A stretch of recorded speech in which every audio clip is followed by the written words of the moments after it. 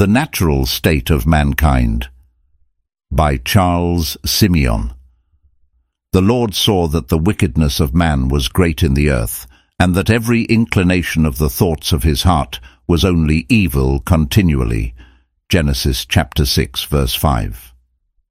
Every inclination of man's heart is evil from childhood. Genesis chapter 8, verse 21. Can the Ethiopian change his skin, or the leopard its spots? Neither can you do good, who are accustomed to doing evil. Jeremiah chapter 13, verse 23. As the world by its maxims, so sin by its allurements, fetters and controls us. So interwoven with all our faculties is sin that we cannot resist its influence. Sooner might an Ethiopian change the color of his skin, or a leopard take away its spots, than the natural man break forth from the dominion of sin.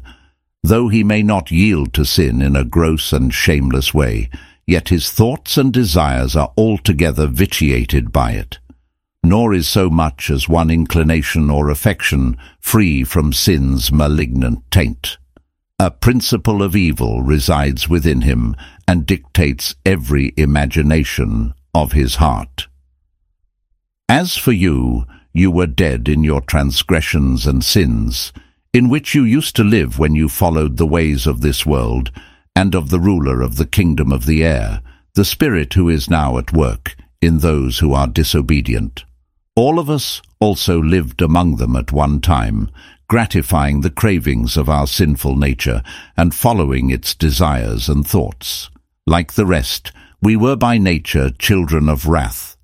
But because of his great love for us, God, who is rich in mercy, made us alive with Christ, even when we were dead in transgressions. It is by grace you have been saved. Ephesians chapter 2, verses 1 to 5.